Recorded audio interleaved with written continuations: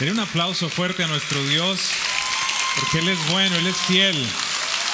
El Dios de la esperanza, el Dios de nuevos comienzos, el Dios que te deja saber que al final todo va a estar bien. Qué especial esta mañana. Creo que tuvimos un tiempo muy bello en la alabanza y la adoración. Si usted está aquí por primera vez, no estamos locos, simplemente tenemos un corazón agradecido, y una de las maneras como expresamos nuestro agradecimiento a nuestro Dios, a nuestro Señor, a Jesucristo, es cantando lo que Él ha hecho, cantando de quién Él es, de su bondad. Y bueno, esta es una mañana muy especial. Quiero hacer énfasis en dos cosas por un momento. Por favor, levante la mano todo aquel que está endeudado. No la levante.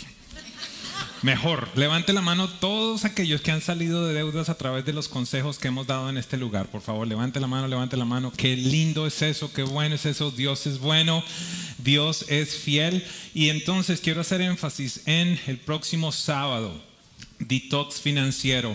Después de viajar, literalmente, Dios me ha dado el honor de viajar predicando de finanzas desde Canadá hasta Chile, y yo llegué a una conclusión: que lamentablemente las finanzas de la mayoría de los hijos de Dios está exactamente en la misma condición que la tierra. En Génesis capítulo 1, versículo 1 dice la Biblia que la tierra estaba desordenada y vacía, y he encontrado que las finanzas de los hijos de Dios están desordenadas y la cuenta de ahorros, dígale al del lado, no están hablando de mí, y dígale, y espero que no estén hablando de ti. Así que Dios tiene un plan para las finanzas, y no se trata simplemente de que vengas para enseñarte cómo darle a la iglesia. No se trata de eso. La palabra de Dios nos dice cómo debemos administrar el 100% de nuestro dinero. La palabra de Dios dice que no debemos estar en deuda. La palabra de Dios, mejor dicho, no sigo porque si no, para que vienen el sábado, ¿verdad? Vengan, por favor.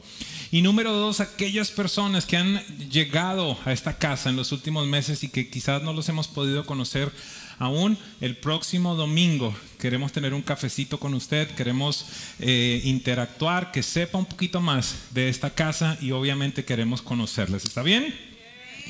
¿Sí? ¿Hay alguien que quiera venir a ese café? Quiero saber, levanten la mano un momentito a ver que no hayan venido. Gracias. Qué bueno, va a ser lindo verles. Y va a ser lindo poderles estrechar su mano. Bueno, ¿cuántos están preparados para este día? La presencia de Dios es evidente en este lugar, y esta mañana, en tanto oraba por esta reunión, sentía que el Dios de milagros va a estar en medio de nosotros de una manera inusual. Él siempre está en medio de nosotros, pero yo creo que es evidente. Hay algunas personas que no pueden comprender qué es lo que están sintiendo. A veces me dicen, wow, acá hay una aura tremenda, es una vibra, se llama Espíritu Santo, te lo queremos presentar. Queremos que transforme tu vida, queremos que la vida de Jesús sea evidente en ti. Y bueno, yo espero que esta serie sobre la esperanza esté trayendo precisamente una visión nueva a tu vida, que te esté dando una vez más la capacidad de soñar, que te esté dando fe, confianza, y algo que es muy importante, expectativa al futuro. Yo no sé si vieron este muchacho que pasó aquí todo elegante a saludar esta mañana, ¿verdad? Sí lo vieron.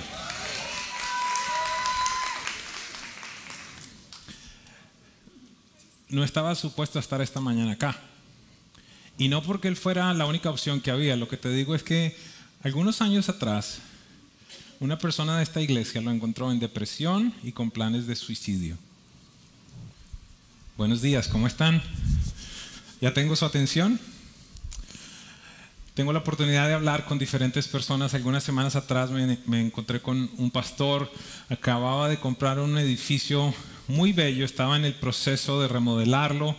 Excelente parqueo, excelente ubicación.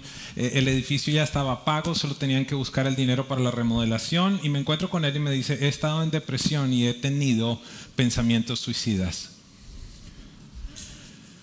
Te estoy hablando que esta es una realidad, esta es una epidemia más que la pandemia que nosotros estamos enfrentando. La ansiedad, la depresión, la desesperanza es una realidad para muchas personas.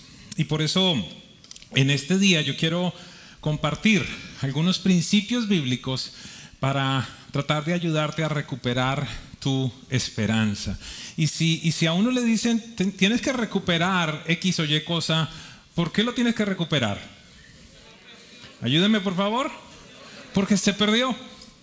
Porque se perdió. Y lo que quiero aclarar en este día son algunas cosas especiales. ¿Por qué razón? Porque yo quiero decirte algo. El pastor Gio nos estaba hablando en medio de la alabanza y la adoración de un gran hombre de Dios que en determinado momento también estuvo en un tiempo de desesperanza, de depresión. ¿Sabe qué es lo más importante? Es que ese momento que nos refleja la Biblia allí es lo que sucede después de una gran victoria en su vida, una de las victorias más grandes, y entra en depresión. ¿Sabe? Esos son patrones que nosotros debemos escuchar. Esos son patrones que nosotros debemos ver. El enemigo siempre va a querer venir a atacarte, a decirte mentiras, quizás sobre todo después de un momento de gran victoria, pero no siempre sucede allí. Yo quiero aclararle que debemos recuperar nuestra esperanza, porque quizás tenías un anhelo en tu vida, una promesa, un sueño, existía alguna expectativa respecto a algo que debería suceder y no pasó. O posiblemente ha pasado mucho tiempo esperando algo, has pasado mucho tiempo con la expectativa de que algo va a pasar, y la Biblia lo dice. La Biblia dice que la promesa que se tarda enferma el corazón. Y es factible que tú te puedas sentir mal, en algunos momentos quizás pecador. Quizás el enemigo mismo te dice: ay, pero tú no vas a la iglesia y tú no lees la Biblia y tú no haces esto y aquello y mira cómo estás. ¿No te da vergüenza hablarlo con alguien? No te debería dar vergüenza. ¿Sabes qué? Porque lo único que nos deja saber eso es que somos humanos y que necesitamos de nuestro Creador. La semana pasada Marcos dijo algo muy bello: nuestra debilidad atrae a Dios. Y es totalmente bíblico. ¿Por qué? Porque la palabra del Señor dice que en tu debilidad el poder de Dios se perfecciona. Pero entonces entendamos algo: si en nuestra debilidad el poder de Dios se perfecciona, ¿qué sucederá en esas áreas que nosotros somos muy fuertes y queremos tener el control? En esencia le decimos a Dios: you know what, I can take care of this, don't worry, no te metas en esto, yo lo puedo manejar. ¿Y cuántos hemos podido llegar? Ejemplo, ¿cuántos hemos querido manejar nuestras finanzas a nuestra manera y en este momento lo único que tenemos es... tienen deudas, pecadores, no, mentiras. Estoy que predico de finanzas hoy, pero la prédica no es de finanzas. 1.8 trillones de dólares la deuda de crédito estudiantil. Y le vamos a decir cómo salir de todo eso para no hacer parte de las estadísticas de deuda. Así que, ¿qué le parece si vamos a la enseñanza? 3 puntos sencillos y después vamos a algo espectacular. Punto número 1. ¿De qué estamos hablando? De las personas que pierden la esperanza. Punto número 1. ¿Cuál es? A cualquiera le puede pasar. ¿No le da un fresquito eso? ¿Cuántos tienen esta carga de ser el super papá, la super mamá, el super hijo, el super tío? Mire, por años yo viví, perdóneme que lo diga de esta manera, en esa porquería. ¿Y por qué le digo porquería? Porque es una carga demasiado difícil de llevar. Porque Jesús no nos vino a invitar a vivir en Disney, ni en Alicia en el País de las Maravillas. Él nos dijo: ¿saben algo? Va a ser fuerte, va a ser difícil, pero quiero avisarles algo, yo voy a estar con ustedes. Y el problema, ¿cuál es? Que cuando no tenemos conciencia de esto, muchas veces queremos aparentar la fortaleza. El año pasado, en septiembre, uno de mis amados hermanos de carne, de sangre, murió.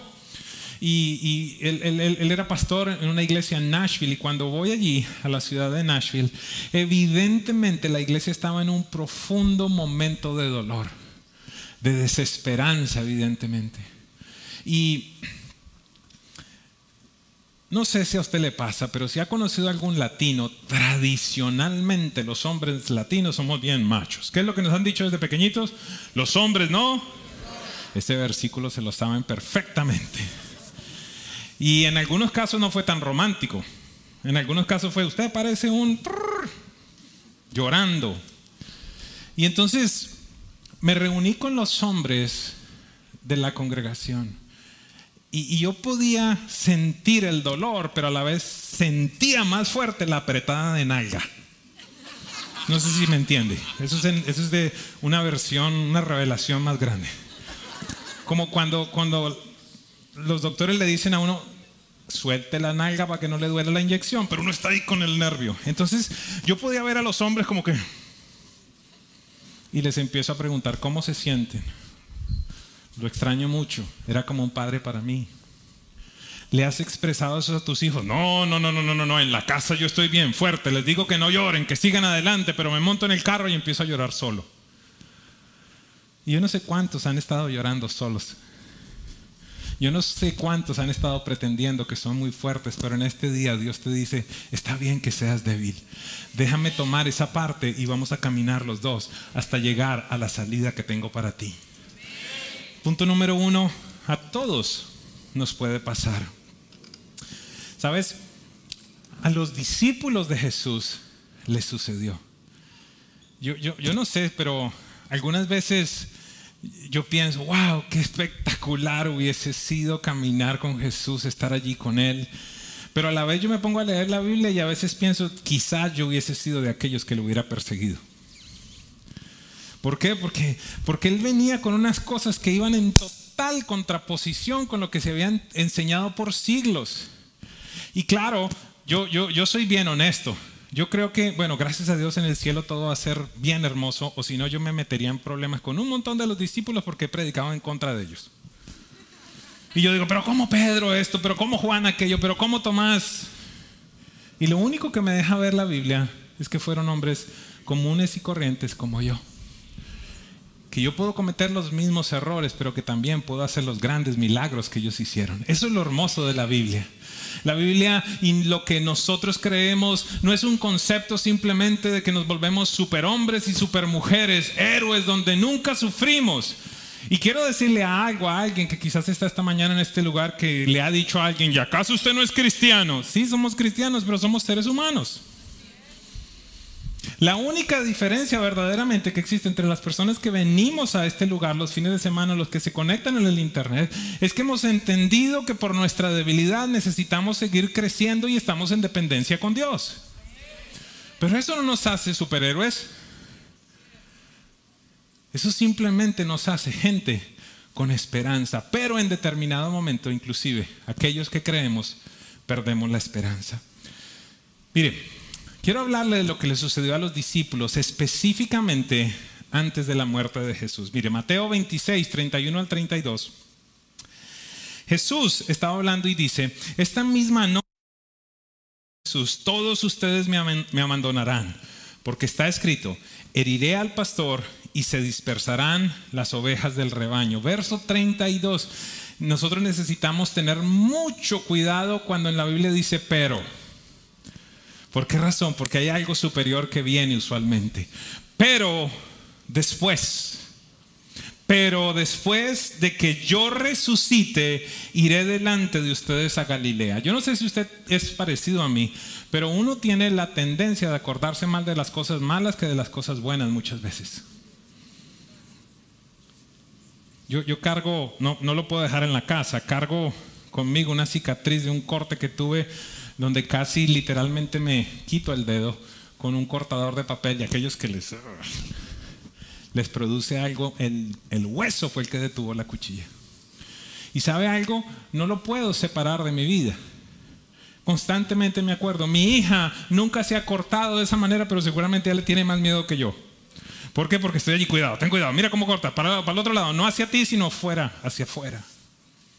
Tenemos marcas dentro de nosotros y tenemos esta costumbre de acordarnos más de lo malo que de lo bueno. Y acá Jesús les dice, hey, me van a abandonar, se van a ir, van a estar dispersos, pero voy a resucitar.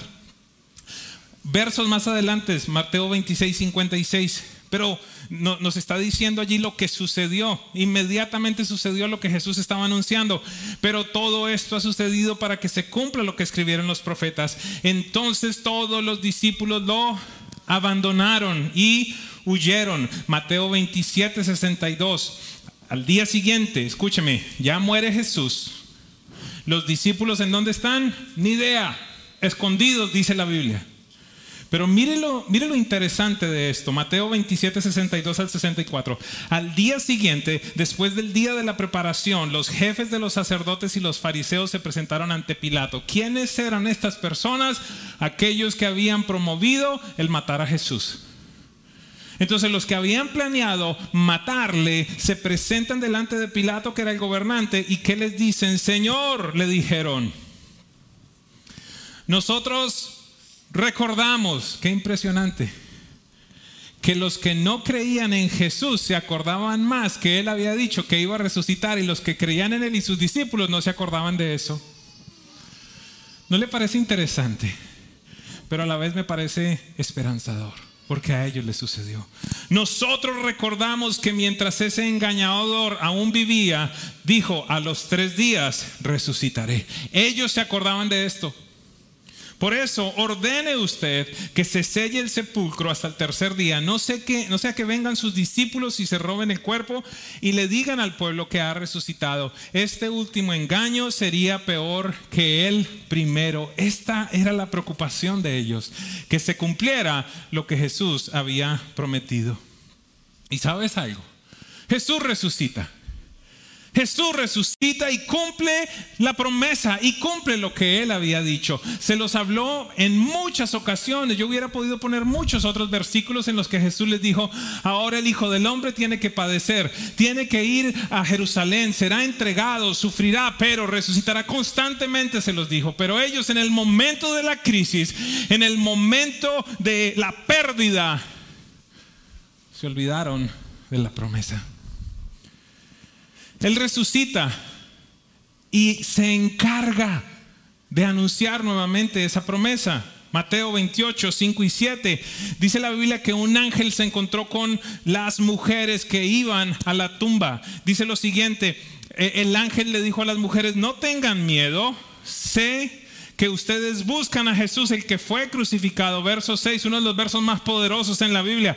No está aquí, pues ha resucitado tal como dijo.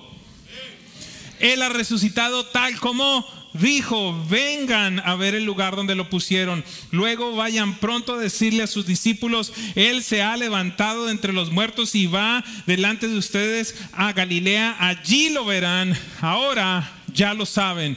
Ahora ya no es una promesa, ahora es una realidad, y vengo a recordarles lo que Él les prometió. Pero no sé si así a ti te pasa, que en medio de la prueba, en medio de la dificultad, es como si vieras a un gigante muy, muy grande, evidentemente, y no ves a Dios o ves algo muy pequeño. Esto les estaba sucediendo a ellos. Lucas 24, 20 y 21, los jefes, este es un encuentro entonces que ahora tiene Jesús resucitado con 2 discípulos que van caminando en el famoso camino a Emaús. Y entonces Jesús les empieza a decir, ¿qué es lo que ha sucedido? ¿Por qué están tristes? ¿De qué están hablando? Y ellos le empiezan a decir, ¿será que tú eres el único en Jerusalén que no sabe lo que pasó? Y le empiezan a narrar a Jesús cómo habían matado a Jesús, imagínense. Y en un momento le dice, los jefes de los sacerdotes y nuestros gobernantes lo entregaron para ser condenado a muerte y lo crucificaron. Verso 21, impresionante.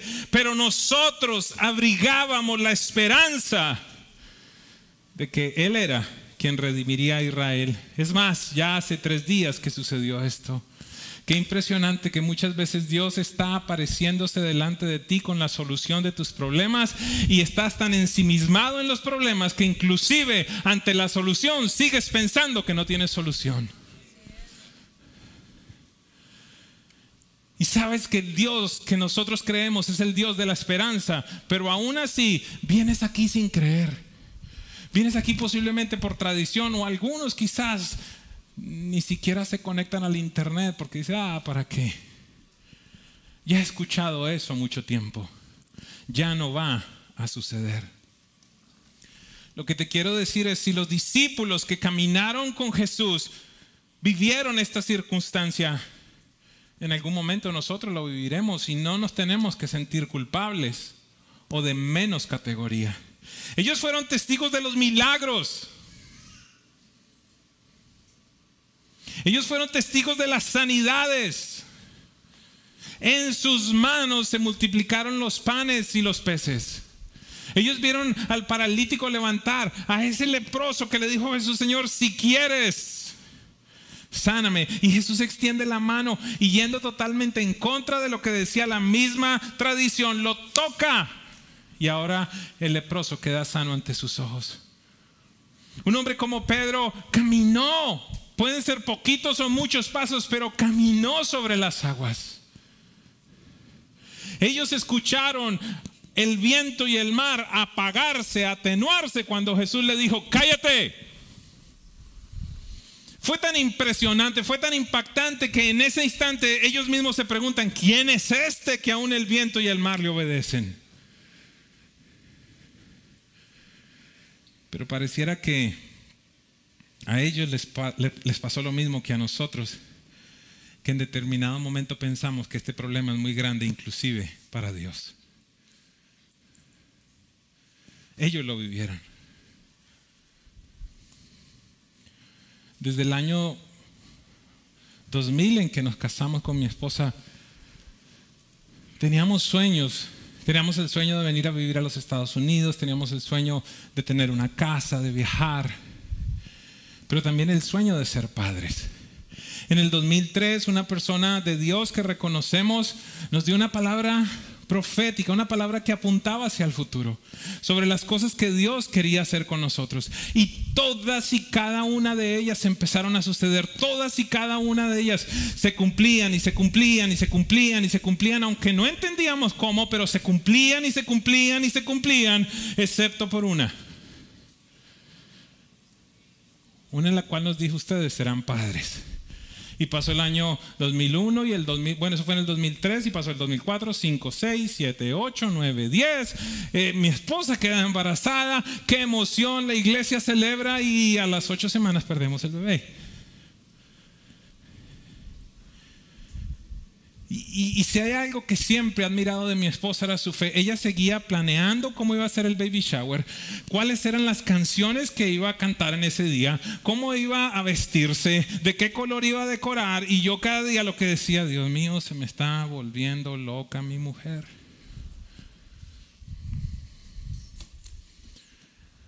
Y yo trataba de cuidar su corazón, entre comillas, para que no siguiera con una ilusión que cada vez estaba más lejana.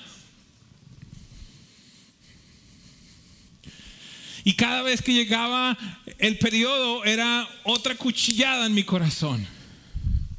Y sí, llegó un momento en el que dije: ¿sabes qué, Dios? Esto ya no pasó. Está bien, no me resiento, sigo para adelante. Pero ella seguía creyendo.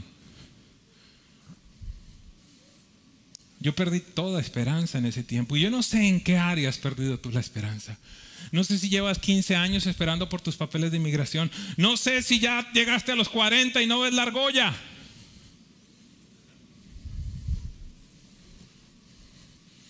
No sé si tampoco tu vientre se ha abierto, o no sé si aún tienes que vivir con una enfermedad. No sé si tuviste el plan de venir a los Estados Unidos para entonces tener la casa y el sueño americano y vives en una pesadilla americana.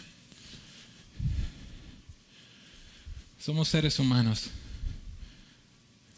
Y la promesa que retarda, que se demora, enferma el corazón. Mi corazón fue enfermo. Y amaba a Dios, lo he amado desde siempre. Le servía, nunca dije: ¿sabes qué? ¿Cómo te portas así conmigo? No te sirvo más. Y ni hablar cuando nos invitaban a los baby showers. Ay, pastor, venga. Y ni hablar. Aquí está Argenis, ¿dónde estás? Ponte en pie. ¿Cuántos bebés tienes hoy día? 2. ¿Cuántos tenías el día que oré por ti? ¿Podías tener hijos, mujer? Eras estéril. ¿Cuántas mujeres han concebido milagrosamente niños aquí? Porfa, levántense en un momento, por favor. Dios lo ha hecho. Pero para mí eso... Espérame un segundo. Para mí era durísimo. ¿Cómo impongo las manos y oro y Dios lo hace con ella y con mi mujer no? Yo perdí la esperanza. Yo no sé en dónde tú has perdido tu esperanza. No sé cuál es ese lugar de muerte como ellos estaban enfrentando. Yo también lo enfrenté. El punto número 2 es que necesitamos vivir en nuestra vida en determinado momento un intercambio. ¿Qué intercambio? ¿Cuál es el intercambio que debemos vivir? Y esto es muy difícil para muchos de nosotros. Es un intercambio entre lo que tú has creído, entre las conclusiones que tú has tenido y lo que la Biblia dice para ti. Y sí, aquellos que nos visitan hoy por primera vez o que están viéndonos allí por primera vez en el internet o que verán esto en el futuro, tengo que decirte la realidad. No sé si en alguna iglesia te lo van a decir, pero acá te lo digo clarito. Tenemos todo el propósito de lavarte el cerebro.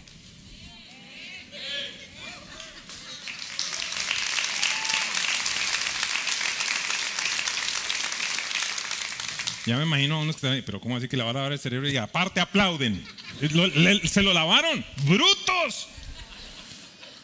¡Qué tremendo trabajo ha hecho ese tipo! Le dice que le van a lavar el cerebro y lo celebra. Sí. Venimos con tantas mentiras de nuestro crecimiento, de nuestra infancia, de nuestros dolores, de nuestros traumas, y las hemos abrazado como verdad. Y de repente nos encontramos ante cosas que dice la Biblia que dicen, ¿en serio?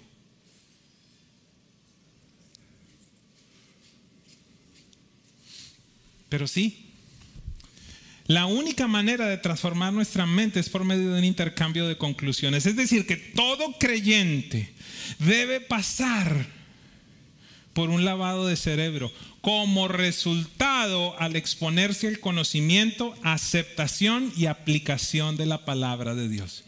La buena noticia que te tengo en esta mañana es que yo no quiero lavarte el cerebro con mi filosofía, con mi pensamiento, con mis conclusiones, sino con la preciosa, hermosa, inmutable palabra de Dios. Ella no cambia, ella es poderosa, ella es viva, ella es eficaz. Y allí está el plan y el propósito de Dios para ti. Nosotros no creemos en nada que no sea la palabra de Dios. Pero la escribieron los hombres, inspirada por Dios, dice la Biblia.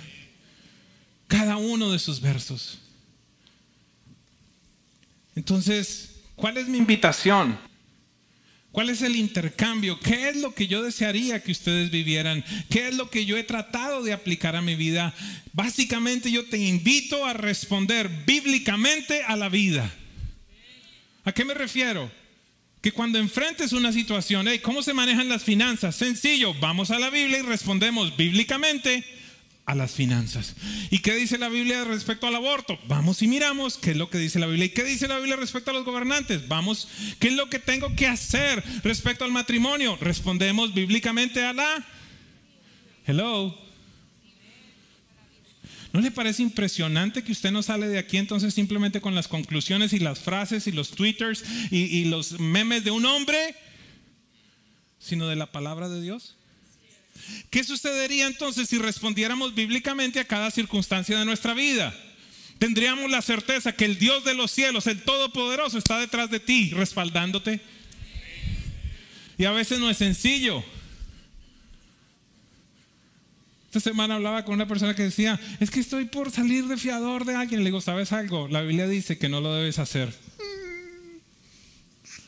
Y allí le cité un versículo. Le dije, mira, ¿sabes qué? Más vale estar pálido una vez que colorado toda la vida. Ese versículo es buenísimo.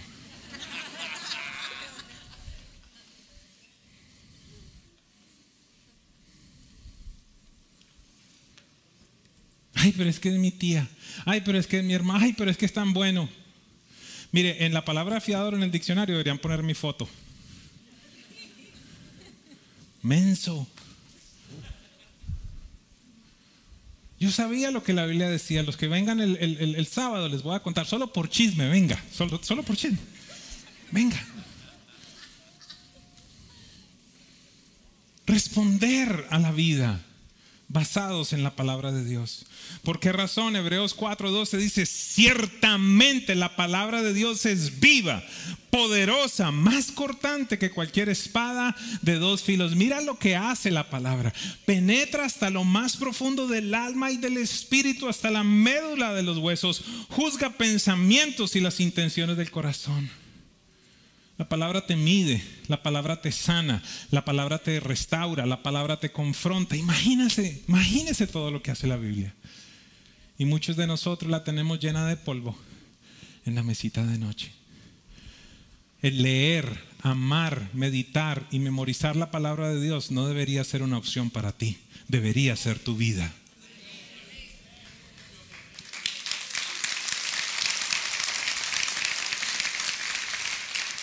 ¿Y por qué?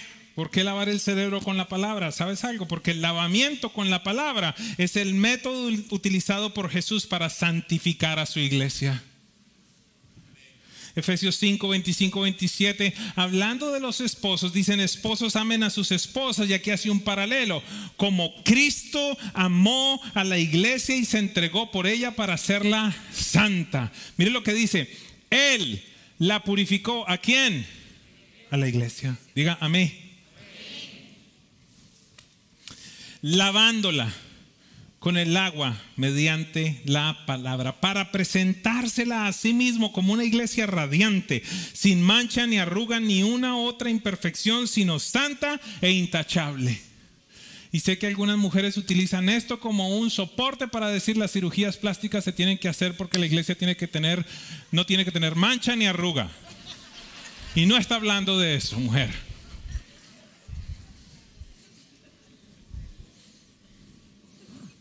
Jesús ve nuestra condición, ve nuestro pecado, ve nuestra inmoralidad, ve nuestra falta de fe. Yo no sé, ve todas las condiciones que tenemos, ve nuestra esterilidad, la infertilidad, ve todo. Y Él dice: ok, ya sé lo que tengo que hacer. Vamos a poner palabra y palabra y palabra y palabra y palabra, porque esa no es la iglesia que yo quiero. La iglesia que yo quiero es poderosa, sana, que cree, que conquista, que liberta, que piensa pensamientos de bien. Permítame redundar. Y la única manera que tengo, dice la Biblia, es lavándola con la palabra para presentármela pura, sin mancha ni arruga y santa. Es el método de Jesús. No lo podemos mejorar. Punto número 3. Punto número 1, a todos nos pasa. Punto número 2, tiene que existir un intercambio. ¿Qué intercambio? Nuestras conclusiones por las conclusiones de Dios. Punto número 3, hay un tesoro grande y ese tesoro es tu mente. La mente es tu mayor tesoro. La semana pasada, o si no la anterior, les dije y les ratifiqué con la Biblia. La Biblia dice que como el hombre piensa, así es. Como el hombre piensa, así actúa. Como el hombre piensa, así decide. Como el hombre piensa, así invierte. Me acuerdo un día que no puedo dejar de contar esto, estaba con un empresario y él me alardeaba de yo invierto acá y hago esto y hago aquello, pero no diezmaba.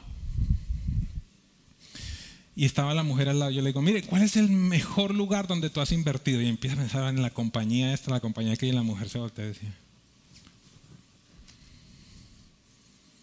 no ha entendido, pastor. No ha entendido. Entonces tengo que dar dinero por... No, tú no tienes que hacer nada. Tú lo que tienes, si tienes una duda respecto a qué hay que hacer con las finanzas, ve a la Biblia. Y que la Biblia te conteste. Ay, pero es que hay pastores ladrones y políticos también, pero tú sigues dando impuestos.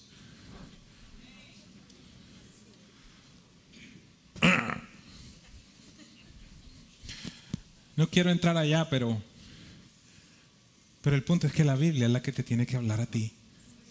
Aquí yo puedo hacer lo que quiera, gritar, hablar, sacar diapositivas, que baje un marciano, de todo puede pasar, pero la Biblia es la que te tiene que guiar. Entonces nos encontramos frente a algo muy interesante, que hay un tesoro, que como el hombre piensa, así es. Y la pregunta que quiero plantear en este día es: ¿qué sucedería si cambiaras tu manera de pensar? ¿Qué sucedería si tu mente estuviera más llena de la palabra que de los traumas o las conclusiones que generaron mentiras en tu vida? Este es un versículo que se lo estoy enseñando a mi hija y lo sé desde hace muchos años. El Salmo 119, 11 dice lo siguiente: en mi corazón, es aquí, ¿ok? Corazón, la Biblia, cardías, mente, no el músculo. En mi corazón he guardado tu palabra para no pecar contra ti. Volvamos. En mi corazón he guardado tu palabra para no pecar contra ti. Déjeme ponerlo aún más sencillo. He memorizado la Biblia de tal manera que en el momento en el que enfrente cualquier cosa, no decida como a mí se me da la gana, sino como tu palabra lo dice. Entonces, por ejemplo, el médico te dice cáncer. Y créame, aquí no estamos en la locura. Yo cancelo, yo rechazo, yo... No te... Vamos a la palabra. Y la palabra dice que por sus llagas nosotros hemos sido sanados. Y que Dios inclusive, si se le da la gana, puede usar la quimioterapia. Y al médico, sí, Lucas, el escritor del Evangelio, era un médico. Pero ¿qué es lo que sucede? Me dicen eso, cáncer. No tengo palabra en mi mente, peco contra Dios porque ¿qué digo? Me morí. Mi cáncer. Me voy a enflaquecer, Y entonces, ¿qué estás haciendo? ¿Por qué la Biblia dice que pecas contra Dios? Porque tú básicamente le dices, ¿sabes qué? No te creo, ya me morí. Creo más lo que dijo ese hombre que lo que tu palabra preciosa dice. Y así en todas las áreas de tu vida. Claro, tenemos un gran reto. ¿Cuál reto? Que se presenta una situación ante tu vida y tú te vas al tesoro de tu mente y está como el del Chavo, ¿se acuerdan? Nuevecito. Cuando le decías que usted es bruto, tiene el cerebro vacío, y él se ponía feliz, uy, lo tengo nuevecito. Dígale al del lado, espero que tu cerebro no esté nuevecito. Toca preguntar, Marcos, ¿cuánta Biblia me estoy aprendiendo todos los días? Porque súper chévere los Twitter, los posts de fulano, de sutano. Ay, qué palabra tan espectacular. Sí, pero ¿y tú? ¿De qué sirve que estés retuiteando o reposteando o lo que sea cuando simplemente wow, that's cool, man, pero no la internalizas?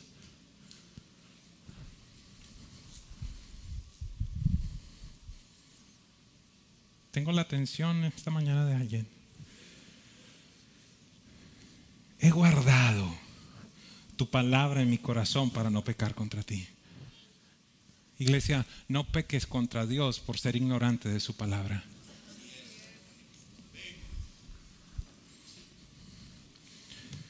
Alguien puede decir esta mañana, muy letrado, con mucha sabiduría, pero la Biblia no habla de todas las cosas. Quiero decirte, estás equivocado. La Biblia está gobernada por principios y con esos principios tú gobiernas absolutamente toda la vida. Dice Proverbios 4:23, sobre todas las cosas, cuida tu mente, porque este determina el rumbo de tu vida. Como el hombre piensa, así es. Así que frase para resaltar, tus pensamientos evidentemente determinan el destino de tu vida. Y yo le pido a Dios que este sea uno de los versículos, este que voy a leer, que describa a Presencia Viva. Qué alegría, Salmo 1:3, qué alegría para los que no siguen el consejo de los malos, ni andan con pecadores, ni se juntan con burlones, sino que se deleitan en la ley del Señor, en la palabra del Señor, meditando en ella de día y de noche. Yo quisiera preguntarte, ¿qué sucedería en tu vida si estuvieras pensando tanto como estás pensando en tu problema en un versículo bíblico?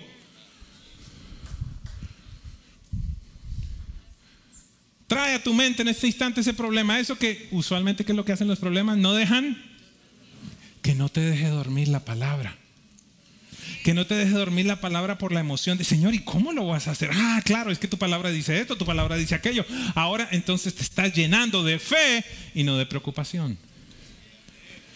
Qué bienaventurados son ellos que meditan en ella de día y de noche. ¿Cómo van a ser? Son como árboles plantados a la orilla de un río que siempre dan fruto en su tiempo. Sus hojas nunca se marchitan y prosperan en todo lo que hacen. ¿Qué más quisieras?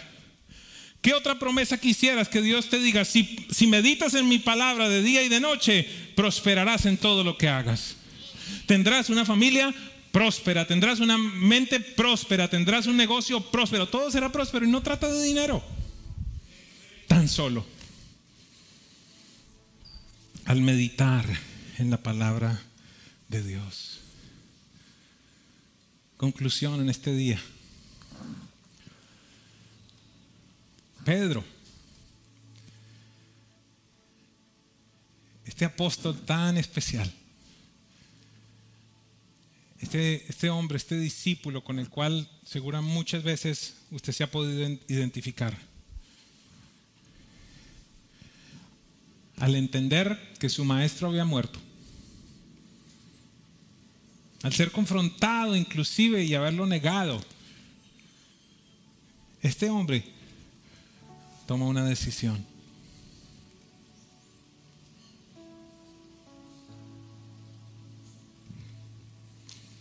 ¿Qué decisión tomó Pedro? Jesús murió. Aquí todo se acabó. Todo terminó. Voy a regresar a lo que hacía antes de encontrarme con Él. Si no lo sabes, te lo cuento rápidamente. Dice que en determinado momento Pedro había pasado toda la noche pescando con sus socios. Y era un pescador profesional, y dice la Biblia que después de pasar toda la noche pescando no había sacado ni un solo pez. De repente entonces Jesús está allí en la orilla y le dice: préstame la barca porque necesito predicar. Jesús predica. Y después de eso le dice: Pedro, ve de nuevo, ve al lago. Esta vez echa la red por la derecha. Y Pedro le contesta en esencia lo que le contesta Pedro es: el pescador soy yo, tú eres predicador, yo sé cómo pescar. A esta hora no se pesca, en ese lugar no se pesca, y de esa manera no se pesca, Señor. Pero algo sucede. Él dice: sin embargo, por tu palabra lo voy a hacer. La historia rápidamente, ¿qué sucede? Que echa las redes, y entonces ahora dice la Biblia que las redes se reventaban y que llenó la barca, pero tuvieron que empezar a gritarle a otra barca que viniera, porque era tanta y tan grande la pesca que las barcas se hundían. Dos barcas repletas. Pedro cae a los pies de Jesús y le dice: apártate de mí, que yo soy un pecador. ¿Cómo no después de ver ese tipo de milagro?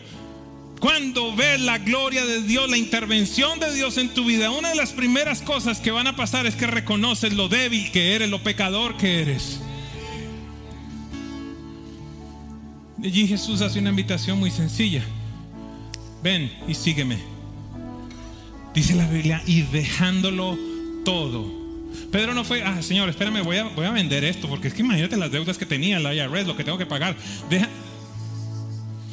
Dejándolo todo, le siguió. Pedro, entonces dice la Biblia que en determinado momento tiene una revelación tremenda y le dice: Jesús pregunta: ¿quiénes dicen la gente que soy yo? Algunos estos, algunos aquellos, Elías, no sé quién cosa. ¿Y ustedes quiénes dicen que soy yo? Pedro dice: tú eres el Cristo, el Mesías, el Hijo del Dios viviente. Jesús lo felicita y dice: tú eres muy bruto para que por tus propios medios puedas saber eso. Eso te lo reveló el Padre. Y sigue viviendo cosas y cosas y cosas poderosas. En un momento Pedro le dice: Señor, lo que suceda, ahí voy a estar contigo, para las que sean, buen colombiano. Pero Jesús murió. Jesús murió. Y Pedro dice: se nos acabó el business. ¿Será que la mejor opción es regresar a hacer lo que hacía antes de encontrarme con Él? Y como Pedro era líder, no tan solo se fue él, sino que se llevó a la gente con él.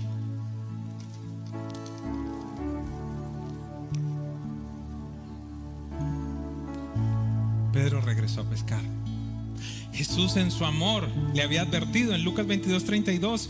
Jesús le había dicho antes a Pedro: pero yo he orado por ti para que no falle tu fe, y tú, cuando te hayas vuelto a mí, fortalece a tus hermanos.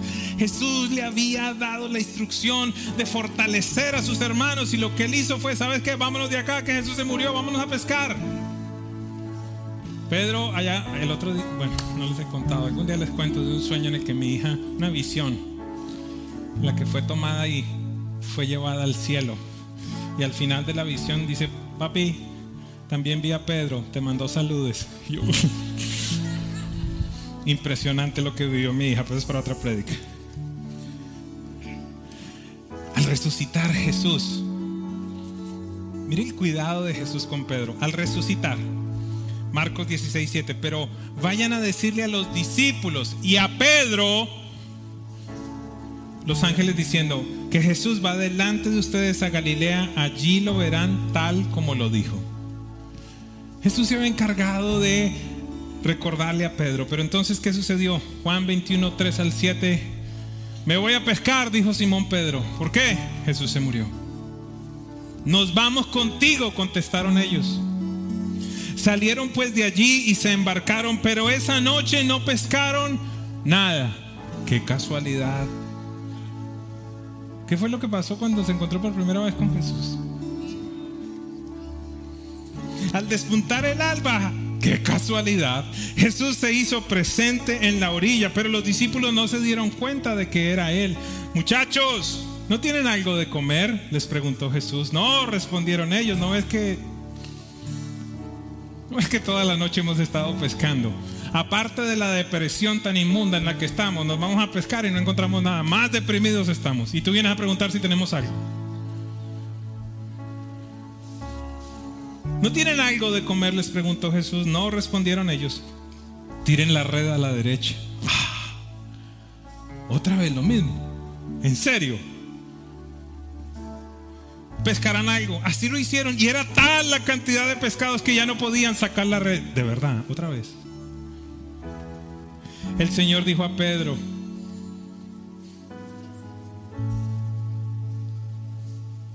el discípulo a quien Jesús amaba. Tú sabes que Jesús te ama en tu depresión, en tu falta de fe. Él te mira con amor.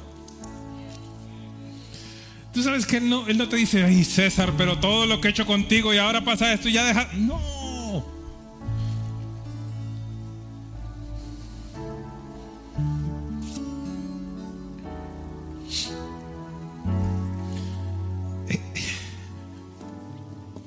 Qué bueno es nuestro Dios. Ahí es cuando tú comprendes que la Biblia dice que aunque nosotros seamos infieles, Él permanece fiel. Pedro y estos discípulos fueron infieles al llamamiento, se regresaron, pero Jesús fue a encontrarlos en ese lugar. Tiren la red a la derecha y pescarán algo. Así lo hicieron, y era tal la cantidad de pescados que ya no podían sacar la red. Es el Señor, dijo Pedro, el discípulo a quien Jesús amaba. Tan pronto como Simón le oyó decir: es el Señor, se puso la ropa, pues estaba semidesnudo, y se tiró al agua para ir a tirarse delante de Él.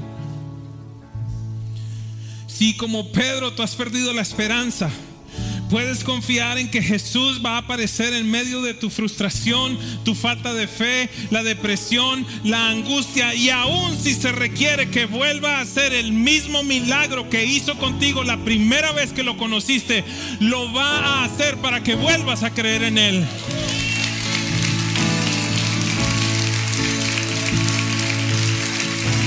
Recuerda cómo estabas, recuerda cómo lo hizo, y lo va a hacer de igual manera o aún mucho mejor.